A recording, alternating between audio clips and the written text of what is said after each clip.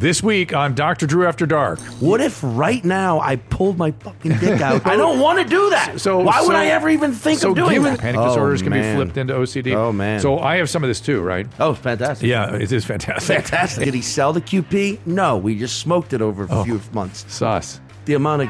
yeah, right? Yeah.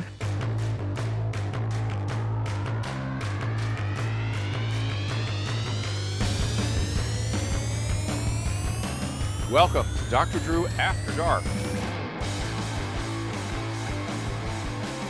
Please be advised that Dr. Drew After Dark may contain sexually oriented content and be unsuitable for young children.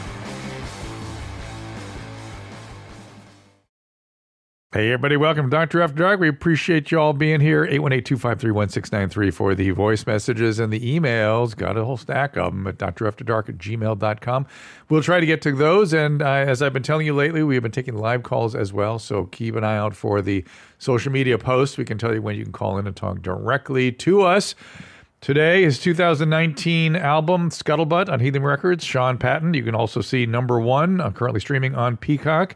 And you're about to go out on the tour with David Cross. Welcome. I am. Thank you for having me. Is that a national tour, or is it going to go everywhere like Segura does? It's right now, just this continent. This continent for now. Dipping into Canada every now and again, jumping around. But it's kind of interesting because I grew up, that guy was... I grew up sort of idolizing. That was like the show Mr. Show on HBO. People forget about Mr. Show. It was a great show. And it's funny when you watch clips of it on YouTube and people are like, so the guy from Arrested Development and Better Call Saul did a show together? And you're like, yeah. Yes. Yeah, Bob Odenkirk was David Cross' partner. That's how I got to know him. But that show was like my biggest comedic influence. Yeah. I saw that as a teenager in real time. So I still occasionally, when I'm around David, have to keep it together. Yeah. Can you still see Mr. Show on YouTube? Can people find it? I mean, you can. You can also watch it on HBO Max. Okay, HBO Max. But it's just I like to I am a masochist. I like reading comments on my own YouTube clips. Oh boy. Because, you just, every now and again, you scratch that itch. Oh, there it is. That hurts. There it is. Ah, God, that's pretty good. I'm trying to see if they get close to even what I think about myself, though. I'm like, almost. But so you're harder on yourself than the YouTube commentators. Oh, every performer is, you know. But you still want to see. You still want to see what's out there. So before the mics heated up, you were complaining about people going to New Orleans for Mardi Gras. And I thought, I'll wait till the mics are on to tell them I'm going there tomorrow. For Mardi Gras? I'm going tomorrow to New Orleans. But is it your first time? It is not my first time. There you go. That's okay. But my wife fucking loves Mardi Gras. Yes. And I am with you. It's just too gross.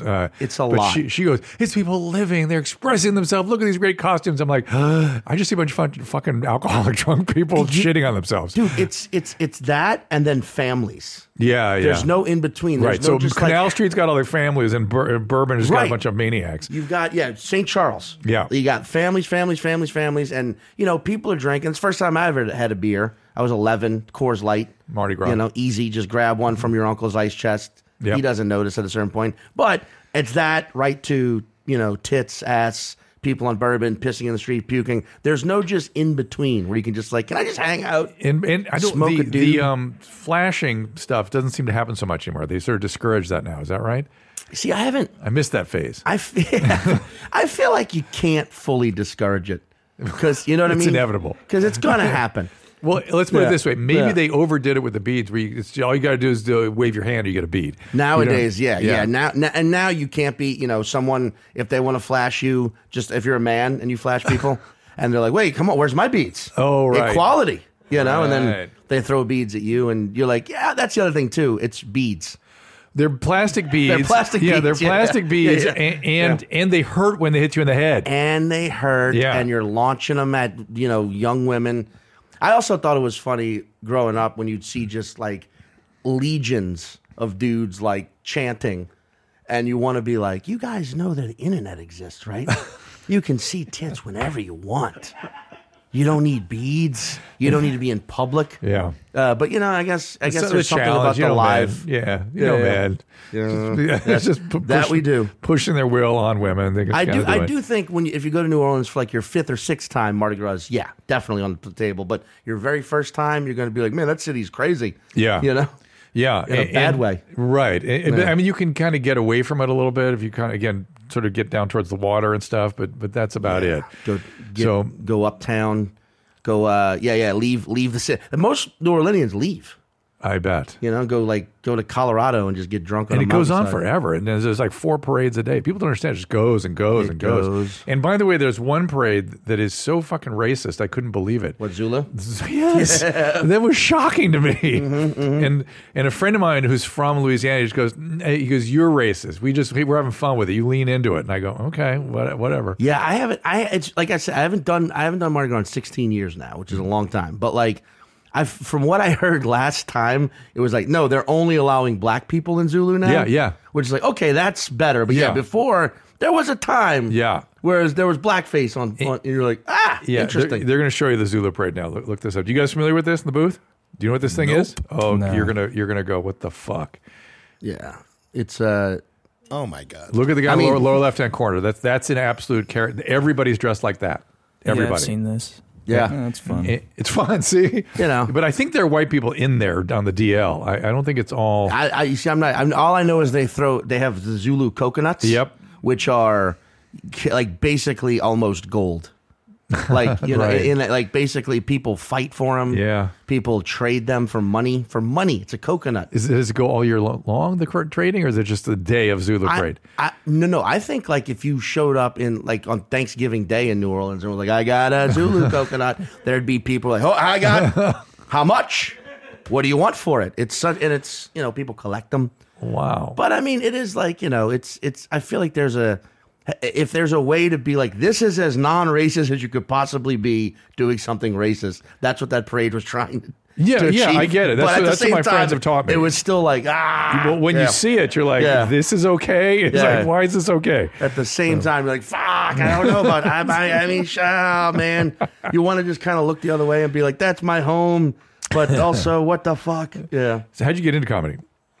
I just kind of started and never looked back. I was a total fuck up. I always say like 19 to 21 were just the worst years of my life, which, you don't want those to be the worst years. Those are good young person years. But you know what? I get what you're saying, but I think the lore around, collegiate years and stuff is far greater than the reality. Absolutely. Most people are drifting, trying to figure a shit out, Absolutely. 18 to 22. Well, especially now. I mean, I feel like college kids now have so many expectations about what it's supposed to be. Yeah.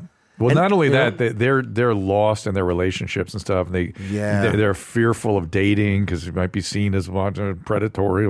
And so there's a lot of real weird stuff going on now. I mean, I grew up in the late 90s when like MTV Spring Break. Remember those years? Oh, yes. Those just, you probably did a couple. Yeah, we did Loveline from down there.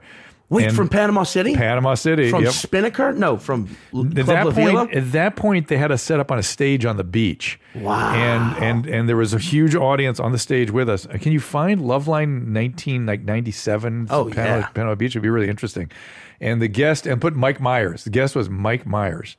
Oh man, yeah, back like right at the height of Austin Powers fame? No, it was before Austin Powers. Before, okay. And he was there to promote Austin Powers, and he lived. That's 22. Give me like Mike Myers. Yeah, There you go. Let's see if it comes up. Well, let me just tell you, he came in there. Yeah, he came in. He's like, I'm doing this new film, and it's this. He's an international man of mystery. He drives a car with the British flag, and we're like, "What the fuck are you talking about? Why is that funny?" He goes, "Well, it's funny. He's sort of a 007 character. Yeah. Where's the funny? We could not figure out what he was talking about." And he said, "No, I think it's going to be funny." He was not confident though, which was interesting. I'm sure this will be. Yeah. That's the Canadian in him. Yeah, Canadian confidence just seems like unsure. Yeah, always it's like it's going to be great. Yeah. I don't really deserve this. Come at me, Canada. No, but the So here you are, 1822, drifting around. No, but I'm saying like that's those years. You were just I was doing nothing with life. I was just working 60 hours a week at a restaurant in New Orleans, in Baton Rouge, Louisiana. Oh boy! Because I did the thing which I do not recommend anyone do is I followed my friends to live in a college city, but I myself was not in college. Oof! So I lived with college kids. I hung out at college bars, but they'd go be in college and learning and hanging out at the Quad and go into study together, and I'd just be working at a restaurant. So it was miserable. It's like going to watch your friend have sex, and you're like, I'm just here too. I guess I'm having the time of my life too. You know, man. It's brutal.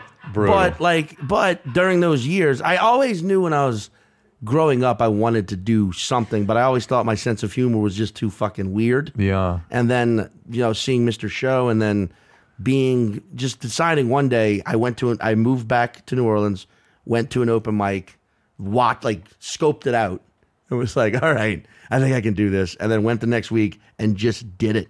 And the only thing I remember about it was being obsessed with my voice, hearing my voice amplified for the first time. It's got to be weird. Just a moment like, wow, this is really happening. Yeah. And I just it just felt like the thing. It's the thing you were like, when you were searching for something, you're like, there it is. This is it. Yeah. I just never had it. That's the problem with growing up in a lot of smaller southern cities, though. You're never encouraged to do much.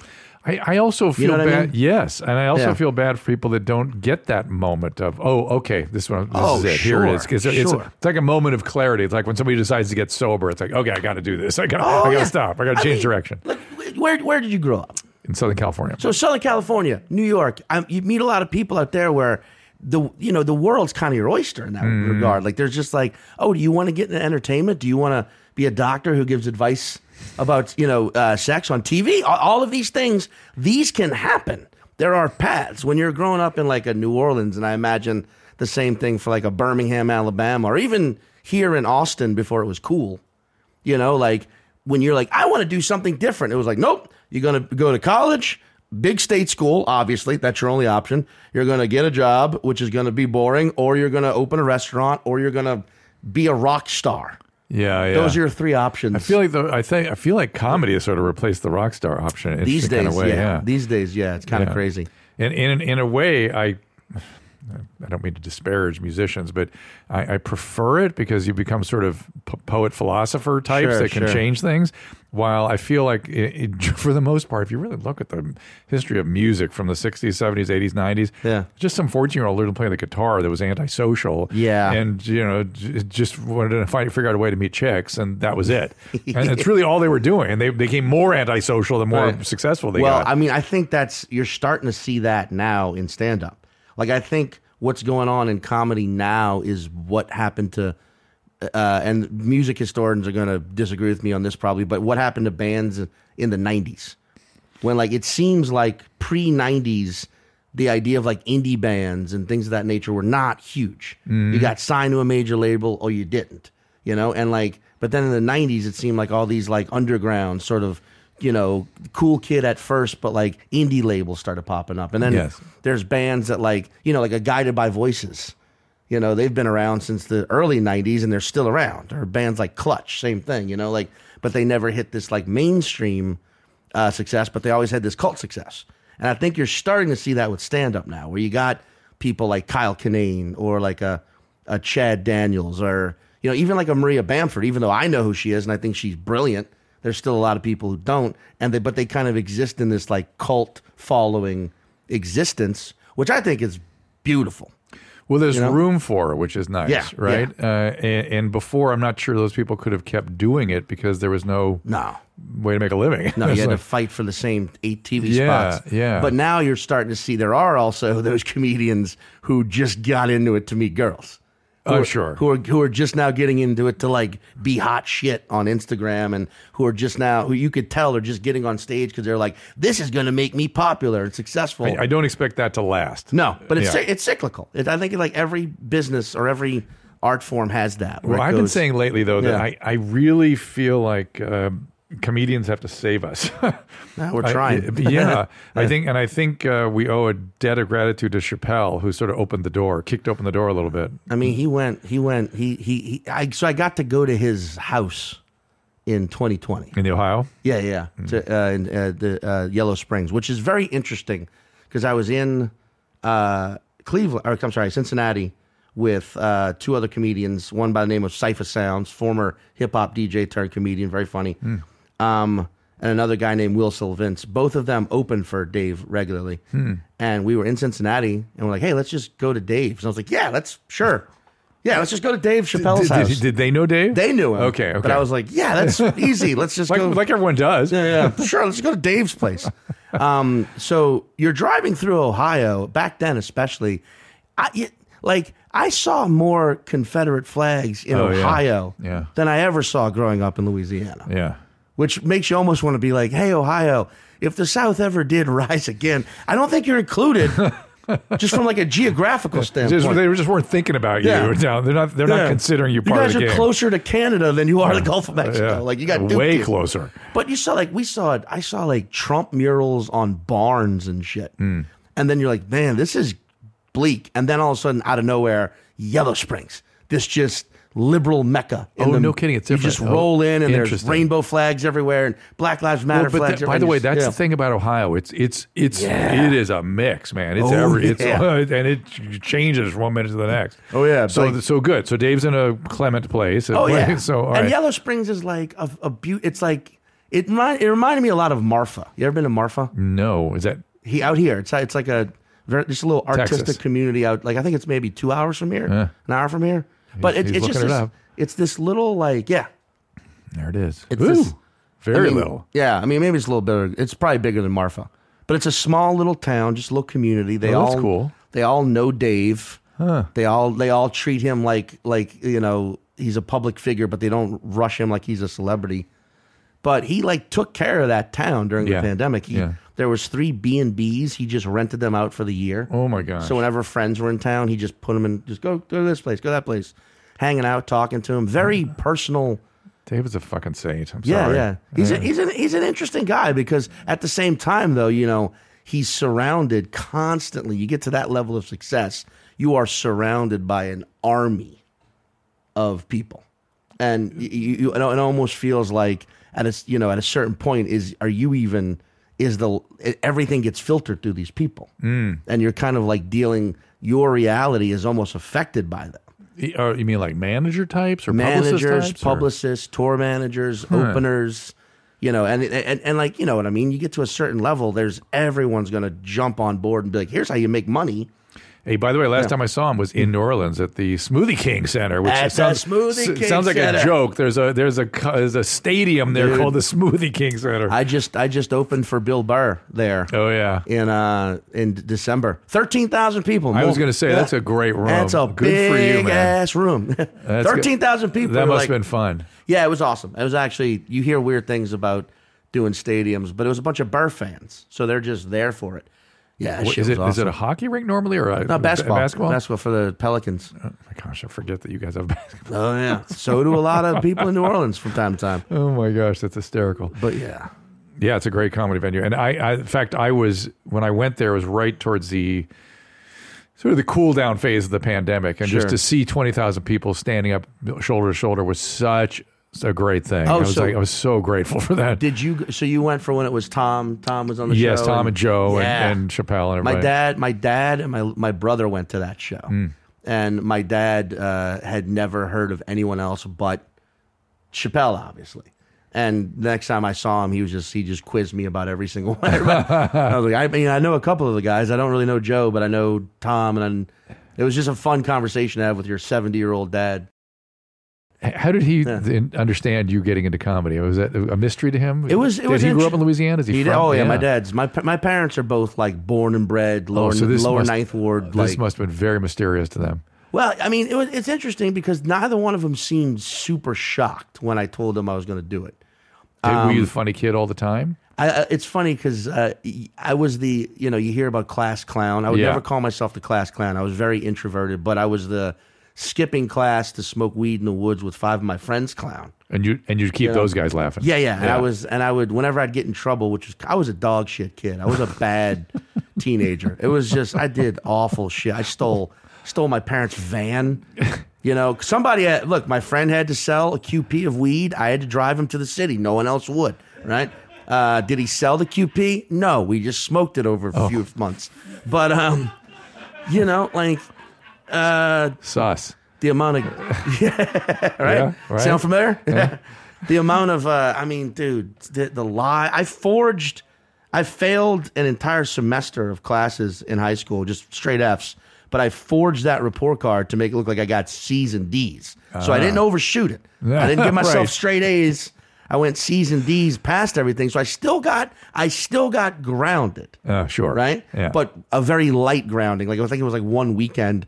So I got away with it technically and then got busted, obviously. And I remember my dad and mom being simultaneously livid that I would do that, but somewhat impressed at the work that you pulled it off. and that I didn't overshoot and give myself, honor roll grades. Instead was like, it was believable. Well, shit. It's almost like Yeah. you had them laughing while they were punishing Oh yeah, you. they were like, that's pretty smart to not. But like, yeah, when I started, I didn't let them. Don't ever do that again. Don't ever do that shit again unless it's in a movie or on stage. But they Do you never have said siblings? that. I got 3 younger siblings, yeah, and they're all very well adjusted, awesome human beings. But we didn't get along till I was in my mid-20s. And so what was making you a bad kid, do you think? I think I didn't have an outlet. I think I had a lot going on in my head, and I had no outlet. And I also, have pretty, severe. I think it's severe across the board, but obsessive compulsive disorder. Now, over the years, with therapy, it's better now. But as a kid, I was struggling with that mightily. I mean, going through just like the rituals and the compulsions, and like a lot of people, think it's all about. I talk about this in my special, but like. A lot of people think it's all about, cleanliness and fear of germs. I'm like, no, it could be a lot of different things. No. And for me, it was about control. It was about preventing people from being murdered by completely made up culprits and preventing the apocalypse. So let me explain. So what the young brain would do, particularly, would go, if I don't skip 3 times over these squares and then unbutton my buttons 12 times, my family would be murdered by some guy who's out in the woods right now. Absolutely. Yeah. I mean, my big thing, I do talk about special too, is every single night at midnight on the dot, I had to microwave nothing. Just turn the microwave Turn on. the microwave on for exactly 33 seconds. And anybody that doesn't have this, they're like, well, just fucking stop it. It's Dude. like they would give anything to just fucking stop it. You understand? Exactly. This is your brain doing it to you. You have no control over it. And I had to do that because that specifically prevented the apocalypse, And the nuclear apocalypse. And as you move along, full well it's bullshit. Full well. There's nothing real about it. Fully. And yet you still do it 5 times. And the fear is, but what if I don't do it tonight and a nuclear war happens? What if? It's what if thinking. But you may have concluded that that's a 0 probability. Yeah. But it doesn't feel like it. You can't be reassured, even though intellectually it's not so, and it's very uncomfortable. And in I don't know what kind of therapy you had, but in recent, by the way, I brought this up a number of times. There's a great website dedicated to this condition for patients. It's called the International Obsessive Compulsive Disorder Federation, the IOCDF.org, IOCDF.org. Throw it up there just so you can see. God, I wish that existed. Oh my God, it's ago. so good with so much resources, and it is, it goes through phobias and research. Oh, this is great. It's just, and you can get involved and you can find help. It's just tremendous stuff you can do.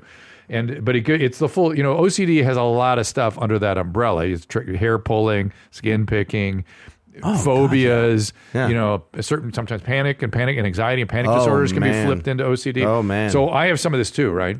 Oh, fantastic. Yeah, it is fantastic. Fantastic. Well, I mean, it is also like, it seems like it is something that is oftentimes a negative side effect of like a creative or a highly intelligent mind. That's being a little, but it does seem that's like what I say. Right, that's what that is. But it does seem like that. It seems like what I say is that there's nothing that humans develop that doesn't have asset as well as liability. And so from the asset standpoint, I was able to put it to great use as a physician because I double check and triple check and obsess and think about it. And I still do it to this day. I'll wake up in the morning, I'm thinking about patients I saw 2 weeks ago. Yeah. And it just comes back, and then I'll go back and double check because I can't trust myself to, even though I know I checked, I'm not sure I checked. Right. And so that becomes great. It becomes very, very useful, and you can channel it. But if you have to spend 3 hours doing rituals in the morning, I would never get to my rounds, and so that's that's when it's a liability. Yeah. And the big advancement in OCD world is exposure therapy. So I wonder if you had some of that exposure therapy. Now where they kind of guide you through exposure to let's say not microwaving. Tonight we're going to microwave twice instead of 3 times. Then you're going to call me or you're going to be okay. This kind of process through it. Now, for me, it was more just talking about the root of it all. Every therapist, I saw a couple, but it was a lot of that and a lot of self-talk and a lot of like understanding the what-if thinking. Yeah. So you sort of cognitive behavioral therapy with that. Yeah. And CBT does work for it. And also this core therapy too. So my main symptoms was anxiety and panic. Same here. Yeah. Even though I had OCD, the anxiety and panic was the problematic part. And I did a lot of emotionally focused therapy for a long time. It took forever. And it was great. It was wonderful. I don't really have that anymore. That's awesome. But you still have the same brain, right? Right. And so I still have obsessive compulsive kinds of things going on all the time. It's possible. And it's also like, because every now and again, I think I have very mild agoraphobia. I had that bad for a while. Yeah. So every now and again, it flares up. Yeah. Every now, and you just understand. That was what was so helpful for me, was just understanding, like, this is okay. It's okay to be a little freaked out. You're on the 31st floor, and that's a big skyline. Well, but that's exposure. It's okay. That's what exposure therapy does. Well, then, In other words, you end up saying to yourself, oh, I can be on that 31st floor and not have anxiety. It's possible. Yeah, it's also possible. Yeah. Now, it might come back, but it's like right now I can do this, and without anxiety, you sort of learn that you don't have to have all these sort of symptoms. And what was I going to say about the anxiety itself? Well, also really quickly, just saying stuff like that out loud, I will forever have the, oh, you just said it out loud, now it's going to happen again. Well, what I was going to say, this is our fucked up brains. So what I do is I have blocking. I block. And so I'll be the anxiety. Okay. I'll be having a thought, and all of a sudden I'll block, and then I'll panic about not being able to retrieve it, and that makes it block completely. And so that's what just happened to me just now. And as I've gotten older, when your working memory and stuff isn't as acute as it used to be, it's like fuck. Yeah, man, it gets in there. I mean, because you said it the best too. Like I feel like I have more attention to detail when I write. Yeah, it's a good thing. And more attention to detail just when I'm like noticing, like observing life, but also. If I let that swing back the other way, it becomes attention to detail to all the dark, crazy shit that you invent. If you are comfortable, what's the craziest thinking you had? Oh, because it gets crazy. It gets super crazy. It gets super crazy. It's comical though. Like that thing specifically. I bring up that microwaving 33 seconds thing specifically because I think that was my longest tick. I think I probably did that for like 7 years. Yeah. And I would do it every night wherever I was, staying at a friend's house, in my own apartment. But because it went into my early 20s. But that was based around the idea that Jesus Christ was 33 years old when he died. So if I microwave nothing for 33 seconds, it somehow absorbed Jesus dying, absorbed all nuclear possibility. It's insane. So a non-OCD person would go, how did you get to that? And I think a religion, I know this was always, divides the room, but like I think religion really is a really negative fuel for obsessive compulsive disorder. Or a way of focusing it. Sure. Right? I mean, I'm not sure it's not going to be a symptomatic relief, but it can give you some offloading of some of it. You do, because rituals are... Dude. And like, but you talking about crazy shit. I mean, and there was a TV show, I can't remember what it was called, it was a British TV show that actually tackled this pretty well, but when I saw it, I was like, God damn. Like there was one time when I was probably like 14 where I made a joke about my mom being attractive. And then all of the thoughts that flood about it, about like, what if today is the day I try to fuck my mom? You know what I mean? Like the amount of times I've had to combat that thought, the armada of compulsions I developed over the years. Had the same thing. He was just telling me. So, yeah. I'm sorry. But oh my gosh. Yeah. But this is the thing about compulsive thoughts. They're frequently about inability to control behaviors. Oftentimes it's things like, I'm afraid I'm going to throw myself off a cliff. Oh, yeah. Or I'm going to run this car into a thing. Even though there's no way, you have zero intention to do any of it. Zero intention. How am I going to prevent myself from doing this thing I'm not going to do is the obsession. It's just weird. Oh, yeah. And the amount of time, and unfortunately, I don't know what, I think this is just because it's a base primal thing, but the amount of it that goes sexual, which will fuck with your sex life ultimately, where you're like, oh my God, I really hope I don't actually start masturbating right now in front of everyone. The amount of times you're just like, what if I did that? What if right now I pulled my fucking dick out in front of all these kids? Well, I don't want to do that. So why would I ever even think of doing that? So given that exposure therapy is the way to get over this, why don't we practice a little bit right now? Just pull it out here. Let's get going. Let's get it over with. Yeah, you'll feel much better. But the amount of times you just like the darkest possible conclusion, your brain just immediately jumps to it. It is weird. Aggressive impulses, powerful impulses, all of it get thrown into the soup here. Oh yeah, yeah. It's funny. I feel what you're feeling as you talk about it. It's very sort of activating, and it's very uncomfortable. It's super uncomfortable. So so uncomfortable. I'm sorry I deal with that. But at the same time, once you learn, I feel like for me, like once I learned really what it is and what the core of it is, and the key disorder. It's in the title. Yeah. Where you realize it's like, hey, that's all it is. It's how my brain functions. It's all it is. A thing. So one of the things that I've noticed is that did you have ADD too? Do you think? Now, I am thoroughly convinced I definitely do. Yeah. But I just never got tested for it. Yeah, it's sometimes hard to tell the difference. Or being on the spectrum as well, sure. Yeah, that's all hard to tease out when you've got all this stuff going on. Right. But weed is something that young kids go for when they have these symptoms, oftentimes, because they get relief from some of it, particularly ADD stuff. Yeah. But I've noticed, you tell me if this is true or not, the OCD stuff gets worse. Absolutely. With the weed. Yeah, I was just queuing that up. I was like, when I was 23, smoke weed all day and be fine. Now it's like, do I really want to deep dive into this? Yeah, it works for a while and then way worse. Well, it just activates everything to me. It sucks too because it is. I would argue what I've seen is people more into the rituals. Going in and out of doors multiple times and things, and numbers and pens and utensils and certain arrangements. Sliding glass doors. I had to always find a way to walk through them backwards to keep the space-time continuum from fracturing. This is an important dude, man. Shit like that, dude. I know. You're welcome, by the way. He kept space and time in order. We would have fractured into the many worlds otherwise. You're welcome for your help, Sean. You're welcome. Would have been everything, everywhere, all at once. And this was like pre-Marvel. This was multiverse being. How did you know about it? So my dad was huge into Stephen Hawking. Oh wow! Right. So there you go. Yeah. And my dad was huge into Stephen Hawking and Michael Crichton. Oh, so there was a lot of two good people to be involved with. Oh yeah, but he would. I tried to read A Brief History of Time. That Stephen Hawking. It's hard. It's very difficult, but he would just talk about it all the time. I've come upon Crichton again lately, like old interviews and stuff, and he was sort of predicting the present moment. Dude. He saw a lot of the bullshit that we're into now. I mean, people are always like, oh, like the Jurassic Park guy. You're like, yeah, I mean, that's what paid his bills. No, he was a physician. He was a philosopher. He was a doctor, a philosopher. Yeah. He wrote 12 books or 14 books or something? something? More than that. How many books did Michael Crichton? Look that up. Yeah, no, that guy, that brain was. Woo. Is he? Wait, Is he gone? He died. Yeah. I didn't realize that. Yeah, okay, awful. Real loss. Yeah, but yeah, like. Mark Crichton, how many books? Look at them all. Jesus Christ. Yeah, right? There you go. We wrote the Andromeda Strain. I didn't remember that.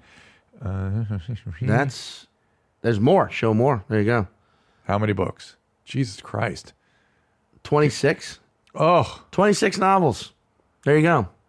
That's insane. Yeah, but yeah, my dad explaining Stephen Hawking to me was just he didn't realize at the time. It's like, well, this is fuel for some ticks. Oh boy, this is fresh data. And you say ticks? Did you have ticks when you were younger? Actual ticks? Because that sometimes starts too. Not necessarily. It was always invented stuff. It was never like I never had a stutter or physical ticks or anything. Nothing, not like that. But it was always just like. Yeah, it was always invented things. I'm glad you use it in the comedy because it is. You have to talk about it. Well, it's also it is it's part of the human thing. Yeah. It's in all of us, and some of us have a lot more of it than others. It's funny as hell. It's ridiculous. Thank you. I mean, you also. I feel like at a certain point, as a comedian, you have to figure out. I don't want to say a mission statement, but like, what are you trying to actually do? Like, and if I could boil it down in one thing, I say, flaw is the one thing that connects all humanity. We all are flawed in different ways. Yes. So if I can dig deep into my flaws and sort of expose the beauty of them, then maybe you can laugh and feel better about yours. Yes. That's my whole purpose on stage. That's great. I love it because we it's sort of similar to what the way I think about it is that all flaws have assets. On some side. Yeah. Otherwise it wouldn't evolve. They wouldn't stay in the system. They'd be evolved out. Yeah. If we were all perfect, we'd be bored by 15. Well, that's the other thing. Yeah. I don't know that I've ever said this out loud, but here we go. To your point, healthy people are sort of boring. You know what I mean? Like too healthy? They're certainly not entertaining. Right. And fucking Tolstoy said it. What's the opening line of Anna Karenina? If healthy families are all healthy in the same way, but sick families are all sick in their own way. Yeah, in their own way. Yeah. That's, they're all different. Yeah. All right, I'll take some calls here. Speaking of, let's do it. Yeah. Ginger, what's up there, Ginger? Hey, Dr. Drew. I'm a 45-year-old woman, and I was introduced to urethral sounding at age 18 with surgical steel rods. Oh, boy. And I've never gone past 2 or 3 millimeters. Oof. But I have had 2 children, and I do have some leakage, like pressure incontinence during coughing or sneezing. And I'm wondering, did I fuck up my urethra through sounding, or is this just a 45-year-old mom thing? It is very common. They were both vaginal deliveries? One vaginal, one C-section. Okay. Well, even a vaginal delivery is enough to cause stress urinary incontinence, and that will get worse as you get older. Yeah. And make sure you don't have something called... It is getting a bit... Go ahead. Pardon me? I would say make sure you don't have something called a cystocele. I did see my doctor about it, and she did refer me to a vaginal floor, like a pelvic floor clinic. Okay. So I've got an appointment there in a couple of weeks. So, I mean, I've been doing my Kegels, and it's not awful, but, I mean, it's not good having to piss my pants a little bit several times All right, a day. so here's the deal. Your physician is enlightened to send you to a pelvic floor physical therapist. That's great. They can do a lot more than just the Kegel, so do that, do those exercises. You're not. Sean is looking at the sounding devices. He started choking there for a second. Yeah, these metal rods that people put. Show it with a male penis if you can, so you get a sense. You can see it in the diagram. Oh, there you go. That diagram there. Yeah. Female, it's obviously not as big a deal. Yeah, I know it's typically more of a male. It's more of a male kind of thing, but I was into it, and I never heard you talking about female sounding. Any different dangers than the male. I am equal opportunity in terms of my understanding of who does sounding, and I'm equally as cringy on all of it. Apologies, but for women, it's not as. Oh no, it's awful. It's not as big a deal because the urethra is not as long, right? And so the thing with the males, they can get strictures and they can damage the urethra along the way, and it really is kind of not such a good thing. And you can going through the prostate can be a problem. Women, it's a much more simpler straight shot. Is it just making your orgasms more intense? Is that what's happening with that? Yes, sir. Yeah, absolutely. Oh. Yeah. Typically, like I said, I never went bigger than 2 or 3 millimeters with a surgical steel sound, and then using that with the Hitachi, that was heaven. Oh, so you would put the Hitachi onto the sounding device? Oh yeah. Yeah, the more the merrier. Because it vibrates. Yeah, it vibrates the metal rod in the urethra, which is the underside of the I'm watching clitoris. this being like, what the Why? I like seeing the light bulbs go off in Sean's head. Oh, dude, thank God you didn't know about this at 18. Oh, man. It's terrific. It's fun stuff. So, Sean, Ginger, I tell you what you do, though, is you tell your physical therapist straightforwardly what you're doing. You're obviously not you're not making things easier on yourself by doing that, but the therapist may have ways of compensating for it, so you can keep doing this thing if that's what you want to do. Okay? Oh, that's terrific. Thanks for the advice, doctor. I appreciate it. Do those exercises. The pelvic floor physical therapy is sort of a new thing, but it's how they treat vaginismus now and a lot of stuff. That is straight up. You insert a rod into your urethra that vibrates and well, the vibrating is her little addition, but normally it's these graduated rods. Put up. That wasn't a very complete sounding sort of. You see those kits? Yeah. Okay. They have lots of kits, and you get bigger and bigger and bigger. Yeah. Ooh, yeah. I mean, like many things in human behavior, we were talking about how flawed humans are. Yeah. You know, the first person that decided to lick a frog to get high, that frog's eyeball, frankly, is what they have to lick. And I wonder who that guy was. I wonder who the dude was that put the metal tube down his What penile. Construction worker just looking at a nail going, you know what? You know what? I'll show him. This will feel great. It's weird, right? Yeah. I don't get it. But in oftentimes, in my experience, people that are into this stuff are also into piercing and other kinds of stuff. Sure, I forgot to ask sure. Ginger about that. But so that's interesting. Yeah, that's something else, man. This is a good one. Here we go. John is in New England. John, what's going on there, buddy? Hey, Dr. Drew. Hey, man. What's doing today? We're doing great. Thank Yeah, you for asking. yeah, I thank didn't you. quite hear what you said, but I finally got it. So thank you, sir. What are you up to? Who am I on with? You're on with Sean Patton, comedian, and it sounds like you're from South Boston. No? Not quite, but close. Okay, all right. Yeah. So just Quincy. Yeah. So what's going on? Oh, that's it. That was pretty good, Quincy. Yeah. So yeah, I just having trouble, trying to practice safe sex. Feels like it's like I get the girl, get her to like me, get in bed, and then you're like you're fumbling with the wrapper and trying to put the thing on, and it's like putting it on like a noodle that just got soaked in water. Now, is it the sort of interruption of the whole flow, or is it that you start to get anxious that you're going to lose your erection and then you do, or is it all of the above? I'd say both. Both. So this is a pretty common thing. I did break the 2 condoms that I used.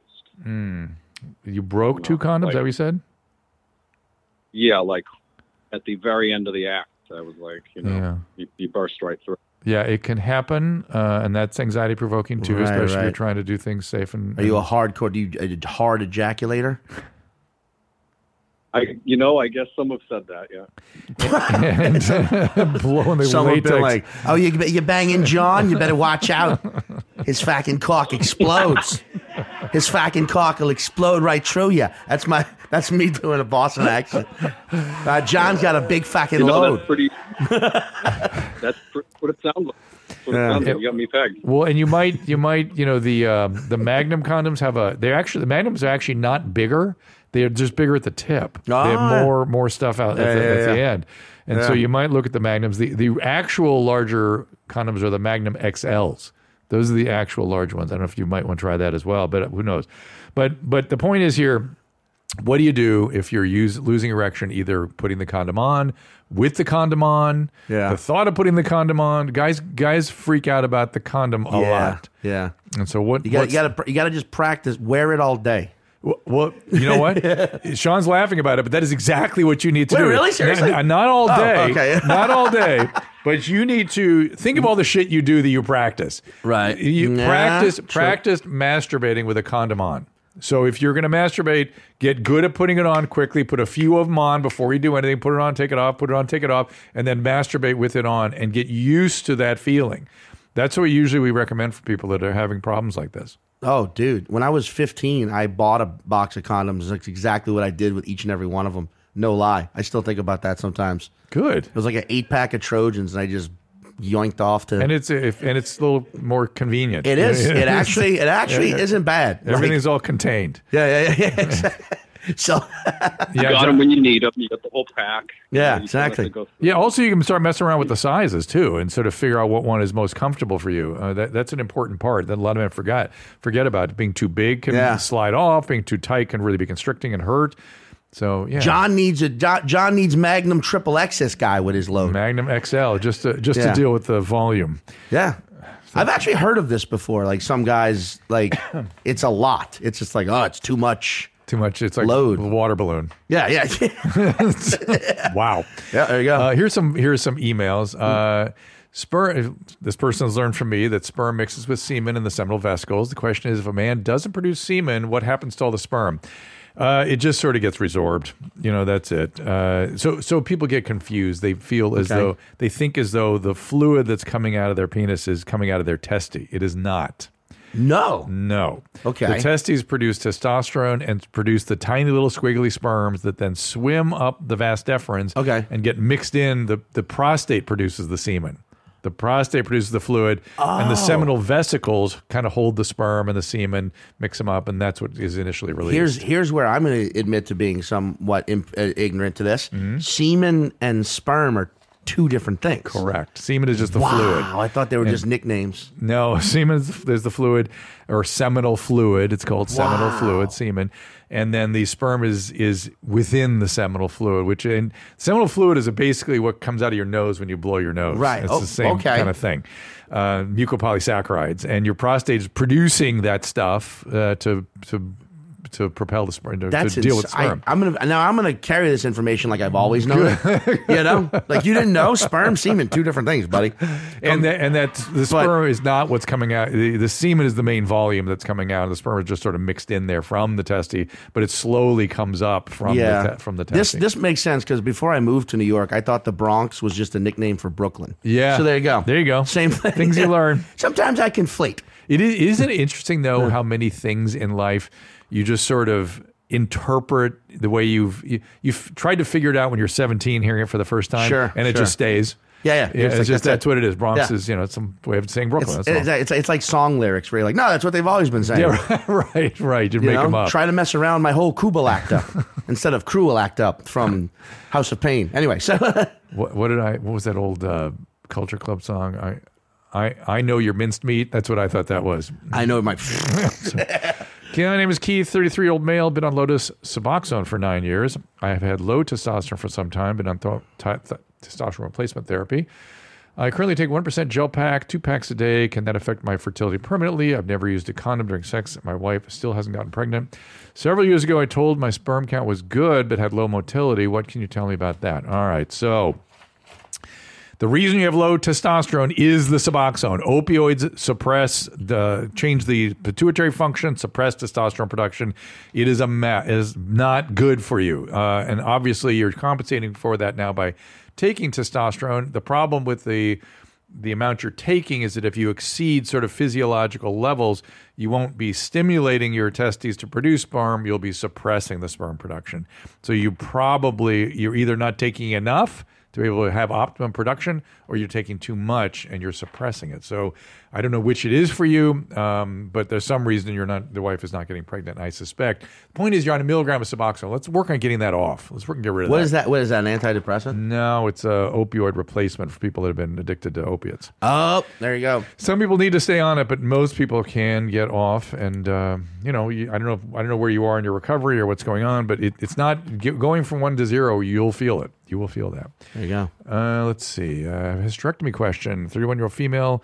I want a hysterectomy because fuck having periods and I don't want kids. You're in that camp? Oh, yeah. Yeah. Dad had a hysterectomy 2 weeks. No. Found a doctor who would do it. The doctor said there's a chance of not having an orgasm after. So what's the question? What are the chances? I know of 2 women who've had this issue. Then I know one who said orgasms are better. I love my orgasms. I can have orgasm just with penetration. Not sure if that matters with the cervix since I hear they remove it during hysterectomy. I have heard of women having changes in orgasmic function, and there are a lot of nerves down there at the back of the vagina that can get disrupted, and for some women that's an important part of their orgasmic function. So why take out part of your bodies that, you're going to stop having periods anyway, right? Or maybe go on Seasonelle or one of these long-term hormones that suppress your periods if that's such a problem. I don't know. Or only sleep with guys who've had vasectomies. There you go. Yeah, there you are. Demand proof. But she's like, fuck having periods, but that's not that big a deal, is it? I mean, we don't know. It's we don't easy know, for us to say. I mean, the 2 guys like, it's no big deal, ladies. What do you, cramp up and bleed a little bit? Come on, it's great. Get with it. Dark chocolate. Ever heard of it? Huh? When did you become such pussies? Right? All right. Good Lord. Let's watch some videos here. Let's see what Sean has to say about some of this stuff. Oh, what do we got? I don't know. We'll see. Here's some TikToks. All right. If they want Trump for money again, that's the end of democracy. It won't be a free country. Let him run. He has that right under the Constitution.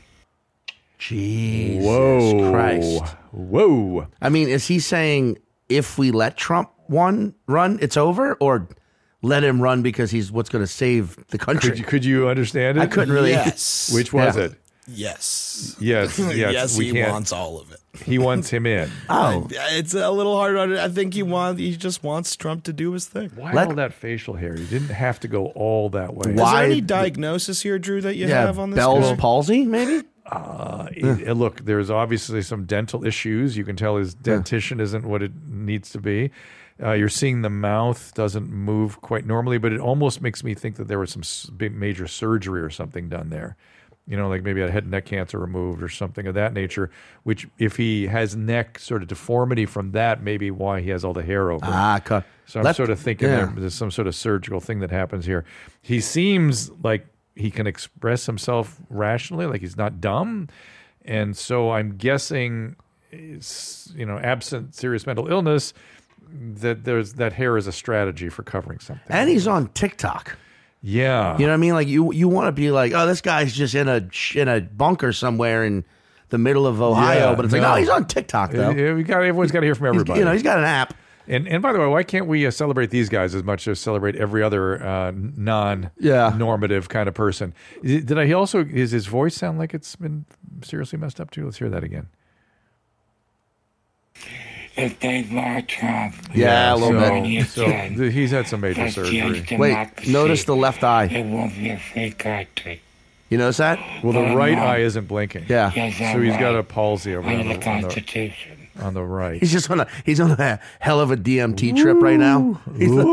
I did some salvia and made some TikToks. Oh, poor guy. But yeah, that guy. I say let him be Trump's spokesperson. Yeah, he could be the press the press exactly. secretary. Like this is that'd be impressive. Yeah, they would put the press off a little bit. They wouldn't be so aggressive.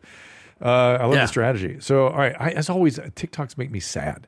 I get sad when I watch TikToks. I feel sad for this guy. I feel all right. Give me another. Make me sad again. Yeah, let's see what because they're all sad. A little bit. See.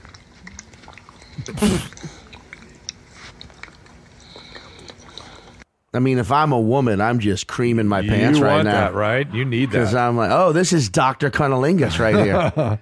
But back to OCD, do you think it could be some sort of ritual, some weird? I mean, as you were saying that, I was like, you know what? I didn't go through the hard times with access to social media. You know what I mean? Like this could be a guy's thing. Like I've got to eat out TikTok. Yes, I've got to do there. Or I think there's words he's trying to say there. Right? Wait, can we see it again? Let's do it again. Saying fallopian tube, fallopian tube, fallopian tube. Maybe saying I love you. Fallopian tube. Oh, was this like double talk? Is this sort of like an ASMR thing, maybe?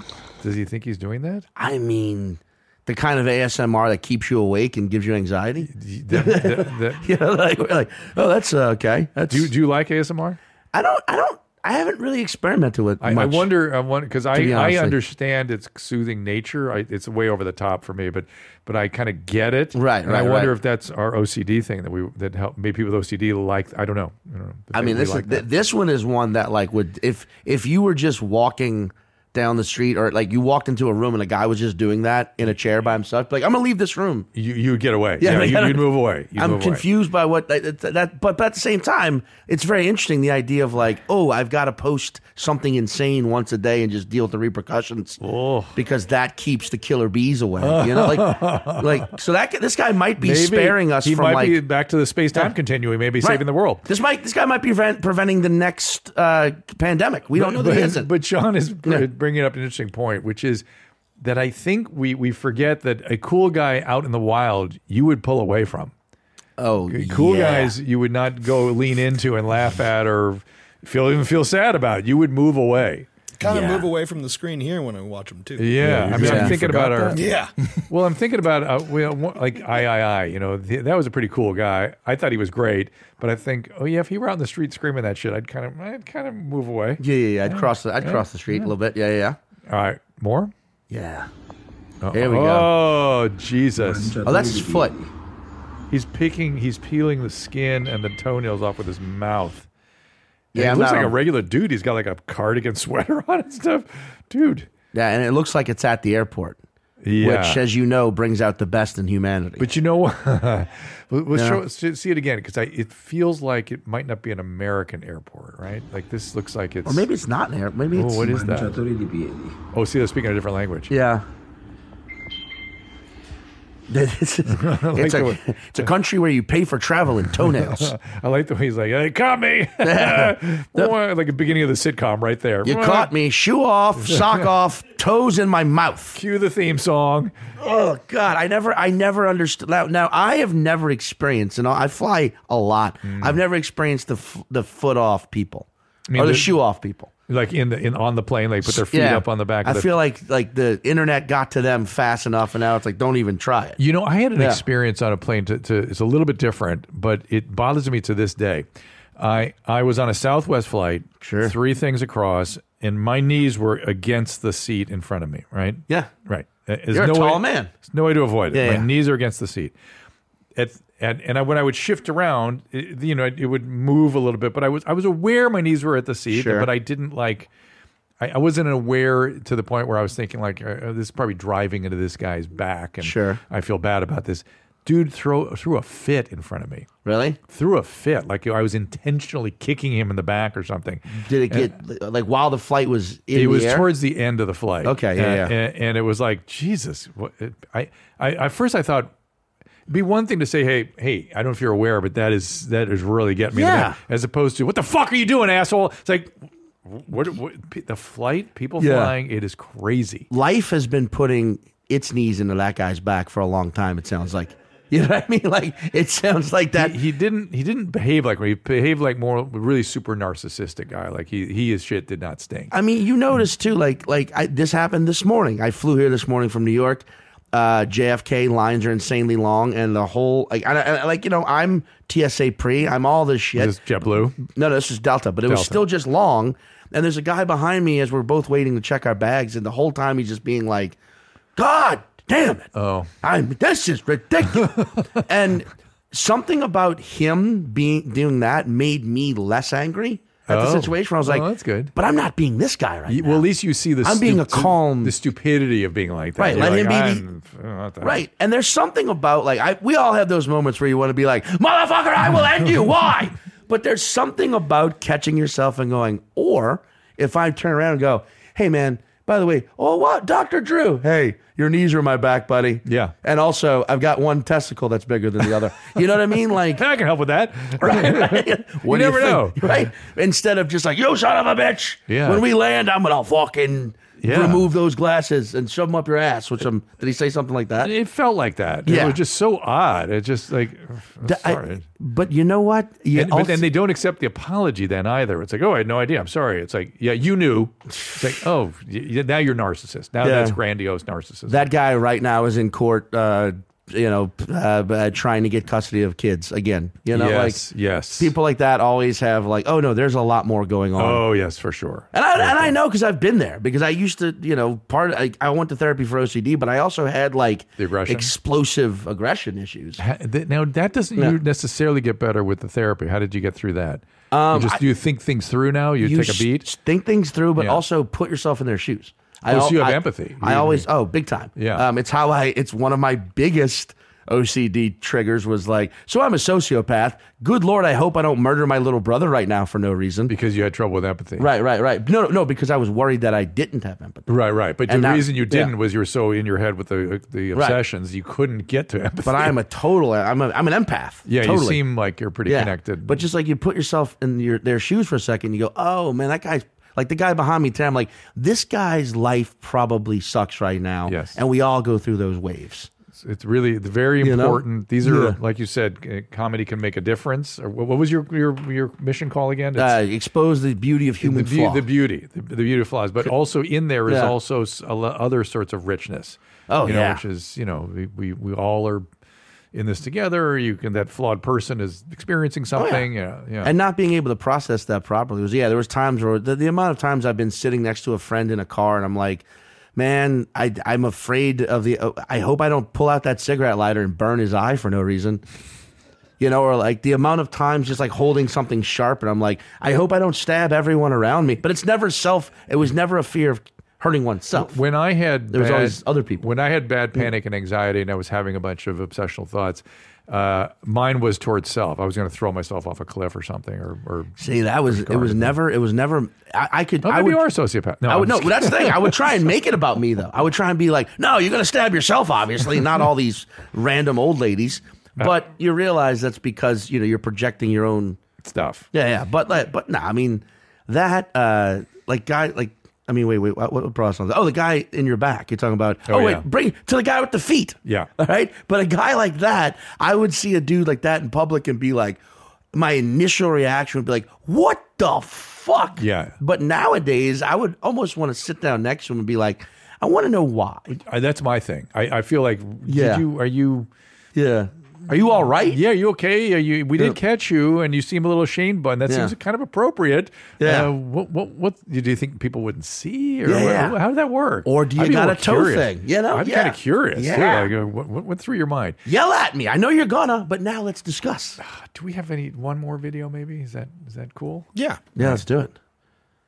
I got another. So one of the pros about being in an open relationship is it removes the pressure to always have to do everything together. Okay. My husband and I have been non-monogamous for 12 years, and I've always been a little bit of an adrenaline junkie. And my husband's not. I've had times where I date someone who loves hiking and loves skiing and loves kite surfing, and we get to have those dates where we go skiing all day and then go out to a really good dinner and then hang out in the hot tub and fool around afterwards. And would I love to have that experience with my husband?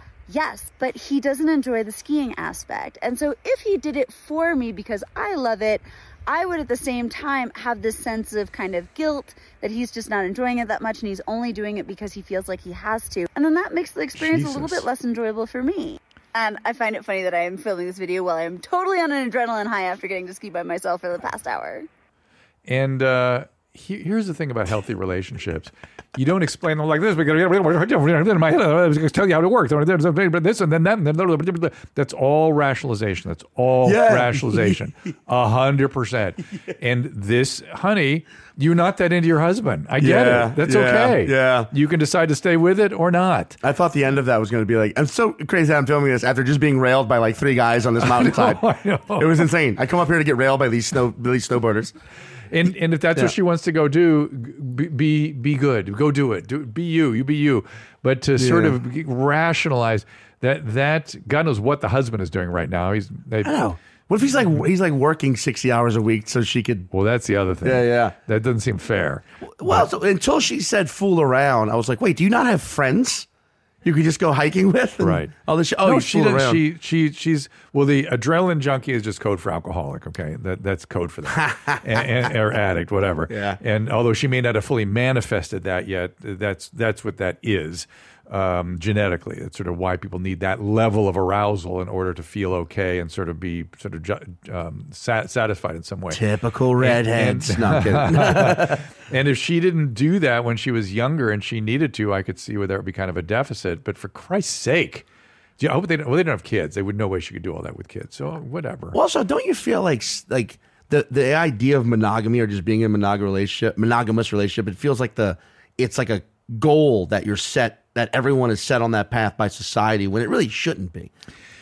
Well, it's not set by society. It's something that, first of all, you need to do to raise kids successfully. Right, if you want to have kids, right. And there is a richness in it that you can't find anywhere else. Sure. And particularly, people don't expect to get older. Right. And particularly when you get older, and by the way, there's a whole thing about building a life together, building a business together, building a house together, building a family together. That's something you share together. And if you dissolve the marriage or diminish the marriage, that all kind of goes away. You don't get that. True. So, no, you shouldn't have to be a monogamous. She should go do whatever the fuck she wants. Yeah. But don't diminish monogamy because it's not right for you, certainly not right now. It's all okay for everybody. But to try to force this sort of... And by the way, there's a place where you can just go, hey, look, we share a marriage and a life and a family together, and untangling this would be too much, but I'm just not into this relationship right now. I need to go out. You could agree to do that and keep a marriage going. It's fine.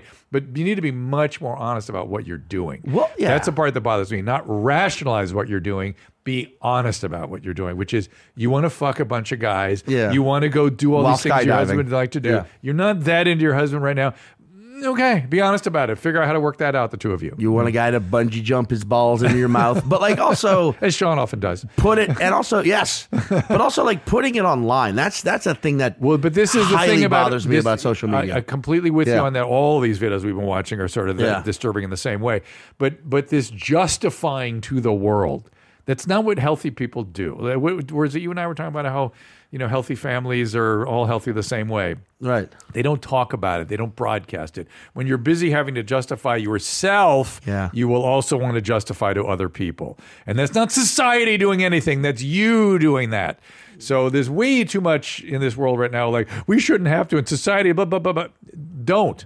Be honest, though. Be honest. Just be you. Be you. That's exactly right. John, it's been a pleasure. The pleasure is actually, this is amazing for me, so thank you. Well, good. And thank you for sharing this thing. And I'm glad it's a psychopathology that we both share, which is nice. We share, yeah. and that you're better, and you're a living proof and example that this stuff can be an asset. It's not that big a deal. It can be very unpleasant when you're an adolescent, but these days, for God's sakes, there's websites and things like IOCDF.org, and these things...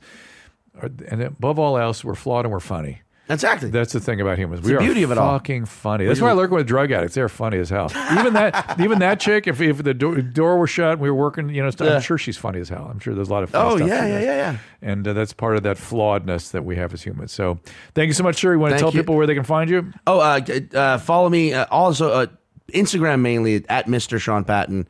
But I'm also on TikTok, Sean Patton Comedian. My website, meSeanPatton.com. I try to get them all as one thing. They're all different. But yeah, check out this. I'm on tour. Check out the special on Peacock. And there's another one coming at the end of the year. And, I'm out there. I'm doing it. Find Sean there. See you all next time. All conversations and information exchanged during participation of the Dr. Drew After Dark podcast or interaction on the drdrew.com website is intended for educational and entertainment purposes only. Do not confuse this with treatment or physician medical advice or direction per se. You must always follow your medical professional's advice and direction. Nothing on these podcasts or posted on this site supplements or supersedes the relationship and direction of your medical caretakers. Please understand, I am not playing the role of physician in this environment per se. I'm educating. I am a licensed physician with specialty boards in American Board of Internal Medicine and American Board of Addiction Medicine.